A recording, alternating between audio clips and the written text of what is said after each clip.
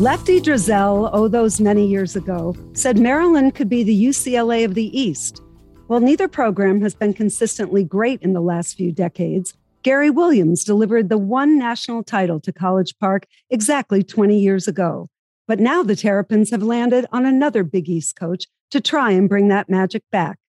Kevin Willard is a basketball lifer, the son of respected coach Ralph Willard, who took his kids from Long Island to Bowling Green, Kentucky, to Pittsburgh. Kevin revitalized Seton Hall. Can he do the same at Maryland? Hello, Kevin. Hello. Good to see you. Yeah, thanks for joining me. Well, can you bring Maryland back? Yeah, I mean, I think that's what's so what I love about this job is that you kind of just read from Lefty to Gary to Turge. Not only great coaches, but what I love about this program is the long list of great players that have come through here. It's just not the 2000s or the 1990s. It goes all the way back to the 1950s, 60s. So I think that's when you look at a program and can you bring it back to a level of what Gary had? You look at how many great players have come through here, and that's what excites you about this place. Gary once told me that, of course, he was fairly high in your search for the new coach. And he said he wanted a couple of things. He said, I want a program coach because Lefty was here for 17 years. I was here for 21. So, and he raved about you at the time. But, you never know. I mean, why does Gary did it, but why does someone leave the Big East for the Big Ten?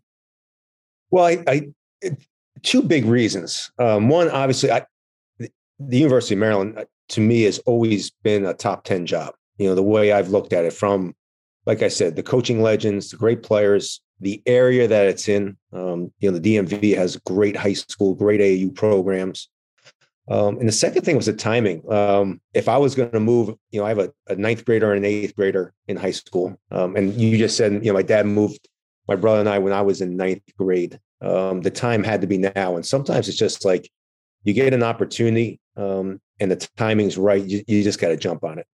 What do you think that you bring to Maryland? What do you want? I mean, a lot of people have swagger. I'm not sure that would impact me, if I were going to hire you. I mean, so what is your coaching philosophy? What are you bringing to Maryland fans? Yeah, I think I've developed, obviously I got to play for my father and got to see how he coached. And obviously I worked for, one of the greatest of all time, and Rick Pitino. And I've kind of developed my style, kind of a mix of both of them. But I think what we're going to do here at Maryland is we're going to be known for our player development and making sure that we continue to understand that, my role as a college coach is to make sure my players are getting better every day. Yeah. And you have a reputation for that. But back up, you may not know, I was Rick's beat writer when I was at the Globe, and so we were 21 and 22, and he could try any kind of presses and I could write any kind of leads because nobody was going to Walter Brown Arena and nobody was reading my stories in the Globe. But tell me what you learned from Rick Pitino beyond never get fat. Yeah, no, you're not allowed to get fat. That's for sure. That's for sure. You'll land on the treadmill and you'll stay on the treadmill it doesn't matter if you're 90 years old or 12 years old, you can end up on the treadmill. No, I think, and I say this to everybody, Coach Pitino's passion and enthusiasm for the game of basketball is unmatched. Even now at his age, I'm blown away that he has the same exact enthusiasm and the same exact passion for not only the game of basketball, but for teaching the game of basketball. And it's not changed from the time I was with him with the Boston Celtics to the time I left Louisville. And now when I was just with him this summer watching practices, he passed that on to me, was that when you walk into practice, you walk in individuals, like your kids have to understand, like that's going to be your best part of the day. And that you have to bring the energy to make sure that they know that this is what it's all about. And no one does it better. And I don't think anyone will ever do it at the level he's done it. Give me an example, because I always tell people, I think he should charge for going to a Rick Pitino practice. And I've seen every practice of every program in America. It is the finest practice, and you should have to pay. But give me a couple of specifics that you learned from him that you've applied to your teams? Oh boy. That's a long list, Leslie. I tell a story to everybody. We went recruiting one of my first, me and Mick Cronin went recruiting with him, and we got off the plane and it was like 12:30 at night. And, most coaches, you get in that late and, they're going to come in at 9:30. And I remember sitting there telling Mick, I said, get in at 5:30. And Mick's like, wait, what are you talking about? Like, we're not getting back to 1. I said, Mick, get in at 5:30. And I said, make sure you have everything prepared. I said, I'm telling you, I said, he's coming in at 6:15. I said, he's going to walk in at 6:15. He's going to chuck his stuff off the ground. And we're going to have a meeting. And Mick looks at me and says, all right. So we get there at 5:30. Mick and I are sitting there BSing. And at 6:15, here comes Coach Pitino with like a tornado of energy and just comes barreling through the door, puts his stuff down. And he says, all right, let's meet. And what I learned was like, more than that, you got to bring it every day. Like there's just no days off. Like, and there was never a day off with him. I mean, my wife hated him for it, but it was, every day you had to show 5:30 and you had to be prepared and you had to be ready. And that's what I think he teaches all his assistants is that you got to be prepared and you have to be ready and you have to work at the highest level every day to be successful in this business. And I've always taken that with me every day because that's what he drills it into you and he makes you a better makes you a better person, a better coach because of the work ethic and the responsibility he gives you. But if someone came here from Europe and decided to adopt Maryland basketball, would it be running, pressing?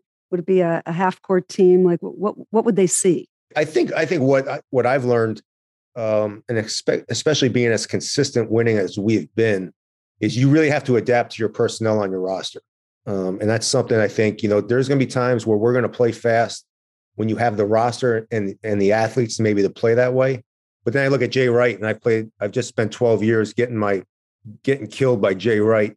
And he plays the slowest tempo in college basketball. And he's won 2 national championships in the last 5 years. So Except I think what we saw in the Final Four is you can't control tempo from behind. No. Yeah. And that exactly. Well, you also can't control tempo when you don't have Justin Moore. Right. Right. So I think it's something that, I've always adapted the last couple of years. 3 years ago, we were one of the fastest tempo teams in college basketball. 2 years ago, I had to slow it down and we were kind of right in the middle of the country. So I think we're always going to be aggressive defensively. We've been in the top 20 rankings defensively. So I think they're going to see a tough, hard-nosed rebounding team. And then offensively, I really adapt to the type of players I have. Talking about that, player development, which is what you're known for. By the way, how much fun was Miles Powell? I mean, was he just a blast to watch? Oh, he was fun to coach. You didn't have to run anything. You just gave him the ball and told everybody to get out of his way, and the ball was going in. It's like Larry Bird in Game 7.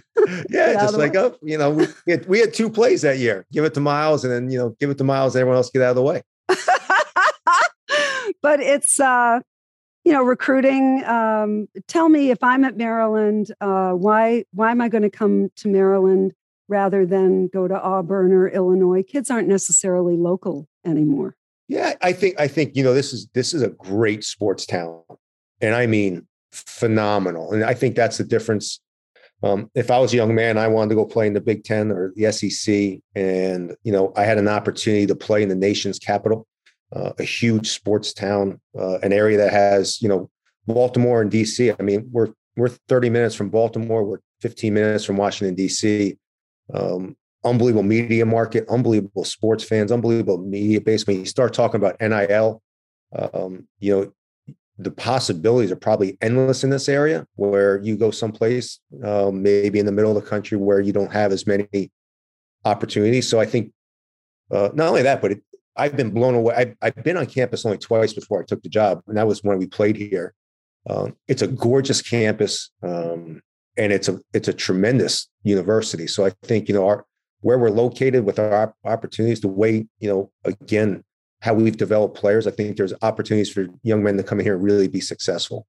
Although you say the NIL, like I had this conversation with our buddy Brother Boeheim that the money is. Those SEC schools, most colleges cannot match that kind of money because that is the game in town.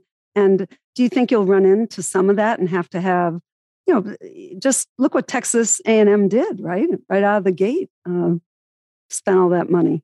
NIL has gone from 0 to a million in like a month. But do you have to be in that slipstream? I think everyone's going to have to be in that stream. I don't think no one cannot be in that stream. And I think I think when you start looking at it from a long-term perspective, like a place like Maryland is, being in a population in one of the most powerful places in all earth. I mean, Washington, D.C. is the epicenter of everything that happens in this country. The opportunities that you have for a local young man or someone coming from someplace else. I said, that's a name, image, likeness that's real in this area. We have Under Armour that's in Baltimore, Ravens, Wizards. You look at all the great teams and then you just start talking about DC in general, Baltimore. So I think it's a space that everyone, unfortunately, is going to have to be competitive in. You might not be able to match, what the quarterback from Alabama is getting, because I don't think anyone ever could match what the quarterback was getting. But now I just think you have to be in that space. You're saying that you want to develop players, which you're known for that, but there are going to be more than 1,000 guys in the transfer portal. And, who was Remy Martin is the example that let's get a good transfer. Do you push back against the transfer idea? No, I don't. And, I think, Leslie, I think that's something that you have to be really strategic with the portal. You just can't. How? Well, you just can't go out there and say, well, I'm going to bring 4 guys in. And then those 4 guys match the same exact guys that you have on your roster already that have been here. I think you have to look at your existing roster, guys that have been with you, guys that have been in your program. And then you have to go out, kind of like Bill did. You have to go out and strategically get someone that's going to help those guys be better. And I think that's where the portal can be really, really good is you can bring 1 or 2 guys in that can help your team and most importantly, help the guys on your team become better. Yeah, right. That's what, Coach Self did that, right? Plugged him in. But do you think that's a whole nother recruiting in itself? I mean, how do you go about convincing a young man that, Walker Kessler, why would he go to Auburn and maybe not go to Maryland? Yeah, I mean, I think that's every kid. Every kid's a different recruiting battle. Every kid has different, not every kid wants the same thing. I mean, certain kids want to live in certain areas. They want to play in certain conferences. I think, again, I really believe in that. You got to match. I always tell all recruits, what kind of offense do you want to run? Go watch what a team runs. Can you fit into that style? Are you going to fit into that style? Because believe it or not, kids get so enamored with facilities and NIL and all this other stuff. Then they go in and say, well, geez, I don't like playing this way. And then they end up in the transfer portal anyway. So each kid has its own unique recruiting kind of what I say database. And they're all different. They're all very unique. You really just gotta try to find young men that you want to coach that fit how you coach. I think that's something why there's so many kids in the portal is we've gone away from, really getting to understand these kids individually and what's best for them. I've lost a lot of kids because I've told kids I'm not the guy that you want to play for because you're better off at a different style. And I'd rather see you successful than come see me and play there. And I just think as I've gotten older in this business, I really try to make sure I try to find kids that are going to fit the way I coach and how they play. Because if you do that, you can be successful and you can develop them. And it's what it's all about. You want them to be successful at the end of the time they leave you. Do you tell them about your playing career? I do recall a game against Ray Allen in the Big East. Why don't you share how that went? No, I don't want to. I try not. I try not to bring up any time I played college basketball.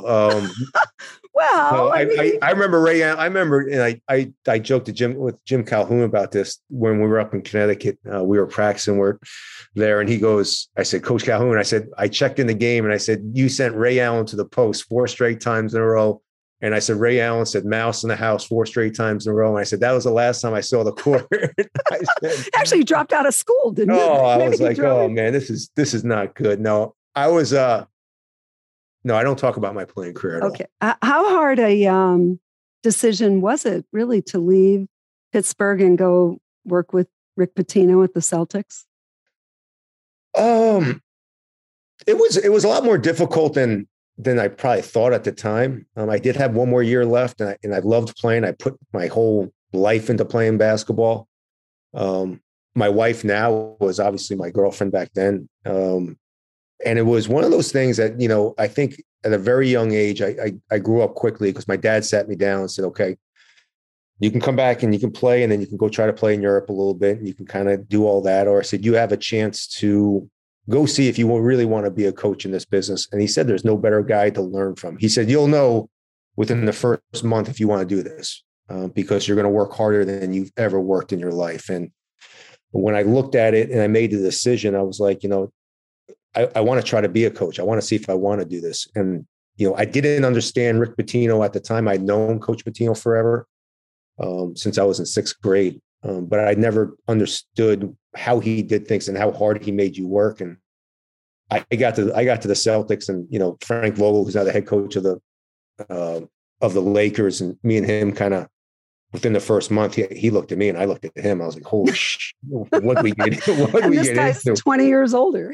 Yeah. I'm like, what we get into? But it was the best decision of my life, because I got to work with Jim O'Brien, who was an unbelievable mentor to me and taught me so much about scouting and analytics and how to prepare your team. I learned more in those 4 years than I did in the next 10 years, because I was just around so many great people, so many great pros, and seeing at the highest level. It was a hard decision, but as I look back now, I wouldn't change it for a second. We've seen other coaches who played for their dad, or McCaffrey's, he coached his, Jim Larinaga, Scott Drew played. I always wanted to know, after a loss, what was the ride home like? Well, it was different for me because I usually cause the loss. You did not. No, I mean, you know what? I've had a lot of people ask me, like, who have kids, said, I want my son to play with me. And I said, here's a great way to look at it. If your kid's the best player on the team, it's great. I said, because he's going to help you win. If your son's the worst player on the team, it's great because he's not going to play. I was like that middle tier kind of good player, can help you win, can help you lose. And I say, if it's ever that situation, don't play for your dad, because it's brutal. I mean, it's you get to see the losses, and you go back to your dorm and you're like, I was just 2 for 4, had 3 turnovers, no assists, and we just lost the game. And I was a big reason why we lost the game. But your dad is, he's so famous for being, level-headed, and then he's got that wry sense of humor. But did he just go into the Holy Cross Hall of Fame? He did. He just went in. Wow. He just went in at the end of the season. So I think it's well deserved. I mean, he played there. He coached there for so long. He loves it. He's a grumpy old man. He'll never admit how much he loves stuff, but he loves his time at Holy Cross. And I think it was a very special night. I couldn't be there. We played Rutgers the next day, but my brother and sister got to go up, and it was a very special night. And it's true and dear to his heart. Everyone I've ever talked to, including Gary, it's always their time in the Big East that they kind of reflect on. I mean, you must have, obviously you grew up watching it. I mean, when you think of the Big East, what flashes before you? Oh man. Yeah. I mean, my first college basketball game I ever went to was, it was St. John's, Georgetown in the Garden. My brother's, high school freshman coach took my brother and I, and we sat right behind the bench. And that was my first taste of Big East basketball. And then, obviously playing in the league, and then coaching in it for so long. It's a very tight knit group. Like, and I give Jay Wright a lot of credit over the last 12 years was, when the league changed and went from football to just basketball, Jay Wright got us all together and said, hey guys, for us to make this work, we got to work together. It was me, Ed Cooley, Jay, Greg McDermott's still there. I'm trying to Did Ed Cooley bring your brother? I hope. It was just one of those things that, like, Jay was like, hey, let's do it and let's bring it together. It's a real brotherhood. And it's very, very good coaches. And, the history and the tradition, like Patrick's, sitting there coaching against Patrick Ewing. I'm sitting there going, I just saw Patrick like playing when I was in 6th grade. He was like I loved Patrick. So it's a very unique conference because they truly care about, not only care about the game of college basketball, but they care about the history and tradition of all college basketball. Are you a golfer? Did you ever go on any of the golf deals? Yeah. We, I love where they did their league meetings. Obviously Ponte Vedra is I think it's a hidden little gem. And, Raph and Jay and I, and, Ed would all go down. We'd all, you go down there and you do one meeting and you have 3 dinners and you play golf. It's, I always said the Big East really had it figured out because we didn't really get anything done besides have a couple of cocktails, tell some stories. And, but it's kind of what makes it unique is that I think they've done a great job, and Val has done a great job of keeping that family atmosphere within the league. We always try to kill each other and win, but we always rooted for each other. I mean, the coaches text thread during the NCAA tournament is it just shows you it's every coach, it's every win. When Ed Cooley just got national coach of the year. It's all the coaches are. How great is that? Yeah, it's a cool family atmosphere, and I think the leadership has done a great job. Stu Jackson has done a great job, and obviously Val Ackerman is one of the best in the business. And I wouldn't challenge her in the perimeter there because no, she can shoot. The Big Ten, as you know, there were 2 things that Maryland faces. One, that half the fans think you're still supposed to beat Carolina and Duke, right? And the other half is that they don't know how hard it is to win on the road in the Big Ten. So can you address sort of where the fans are and where you have to get them? Yeah, I think, it's funny. As I've gone around talking to the fan base and getting to meet a lot of the, the older generation, I guess would say, that grew up in the ACC and saw all those great battles. I think over the last 3 or 4 or 5 years through the transition, I think they've started to realize how great of a conference the Big Ten is, how deep it is, how cool it is to have, new rivals coming into the Xfinity Center. You're only on the road 10 games in the conference. So you're getting 10 great conference home games. I think they've started to realize just how good of a conference the Big Ten is and what they've accomplished over the last 20, 25 years. But there is always going to be, and that's every fan base, there's always going to be part of the fan base that wishes that they were still in the ACC, which is fine. But at the same time, I think most of the fan base really appreciates what the Big Ten has done for the University of Maryland. Hey, a couple more things before I let you go. How happy, I'm sure you were instrumental, but it looked obvious, but Shaheen, is that a great transition? It's phenomenal. I didn't want him to take the St. Peter's job because I wasn't, I said this the other day, I wasn't sure he's going to win enough one day. When I left or they fired me, they'd be able to take over. But I think it was always as I kind of was going into years and years, it was either I was going to eventually always just be there for the time I left. And that was the other part of the timing was I saw a young coach blossom into a real coach and into a very, very good coach. And I knew he would have the energy and the passion for the program the same way I did. I didn't want someone from the outside that didn't have the same passion, didn't have the same enthusiasm. Didn't know how hard of a job it was. And that's the thing. Shah understands everything about Seton Hall from being with me all those years and playing there. And so when the opportunity came, it was just something that it was just a no-brainer and it was a great time. And I think he's going to do just phenomenally there. Oh, wow. I can see why people would want to play for you.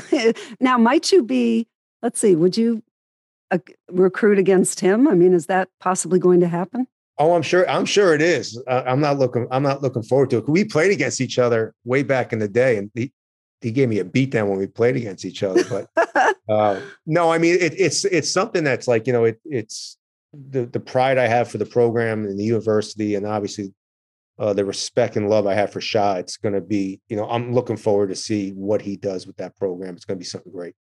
What have you told your players? Can you share which players are staying? Who you might lose? Yeah, I mean, what, Leslie, this was a weird, because Coach Turge left, in this, I guess, December. I don't remember when it was. These guys have been dealing with this for a long time. So it wasn't like it just something happened and all of a sudden, they haven't had time to think about it. It's a good group of young men. They've been eager to get back on the court and start working. I've had a lot of fun working with them. I just think that's probably not what they're saying. We've done some things that are a little new, but it's a good group, and I've enjoyed being around them. I think they're hungry. They had a tough year. I think it's, you don't always have just layups or walks in the park, and I think this group has kind of rallied together and kind of seen like they want to get back in the gym and want to get back to winning basketball games. What have you taken from Gary Williams? Well, I have like 6 pages of paper that I keep on my desk of the advice he keeps on giving me. I don't think I will never be done in getting advice from Coach Williams. I think that's the cool thing of him being still in this area and still being so connected to this university, is you have someone that's so connected to the alumni base, so connected to the former players, someone that understands how to do it at this level and in this area. I think that's more than anything what I'll always be picking his brain about is just, how you do it in this area and at this level. Because I think that's something I'm always trying to get better. I'm always trying to learn. I'm always trying to, just not stay stagnant. And Coach Williams he just got, I won't just 3 pieces of paper that says all the stuff. I go back to it every day. So I think, it's a relationship I'm looking forward to grow and build. Well, there are 2 factors. One, can you crouch along the sideline? I cannot. My knees are from playing golf. My knees are shot. So I stand the whole time where I sit. Well, all right. You're going to have to work with him on that. And second, can you sweat? See, and I tell a story is I turned on the TV. I think it was my first year in Boston, and they were playing there. I think they were playing at Duke. It was a big Monday game, or maybe Tuesday. And back then, TV was so much different. You didn't have every TV game on. And I remember I got such a kick. I mean, he's running up and down the sideline. He's got sweat going everywhere. He's got his jacket going everywhere. He's talking trash to the fans. He's yelling at the refs. And I was like, man, that dude would be fun to play for. They did kill for him. I guess finally, your recruits, when you recruit in Washington, are you going to take them to the Willard Hotel? You know what? It's funny you said that, because we were having a staff meeting before, and we were having a bunch of official visits. And I'm like, I actually brought that up. I said, it would be great if we tell these kids this is my hotel. Of course. And, they'd have no idea what the history of the Willard Hotel is, or where it is, or where it's located. But I'm like, this would be great. It would be a great way to start the visit. We just walk right in. Right. And there's my name. It's your first NIL. Exactly. Oh, Kevin, I wish you such great luck. I'll be watching, and I won't send you 3 pages of text, but I'm going to stay in touch with you. Thank you so much for joining me, Kevin. No, thank you, Leslie. Enjoyed it as always.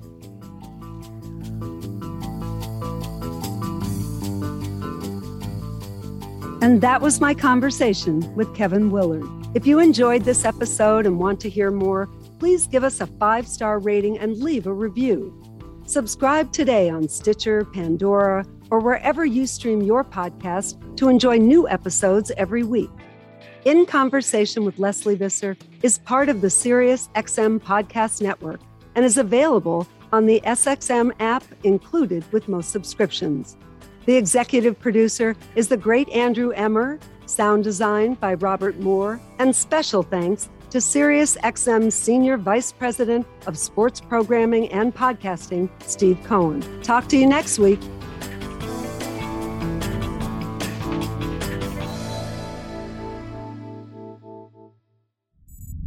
SiriusXM Podcasts.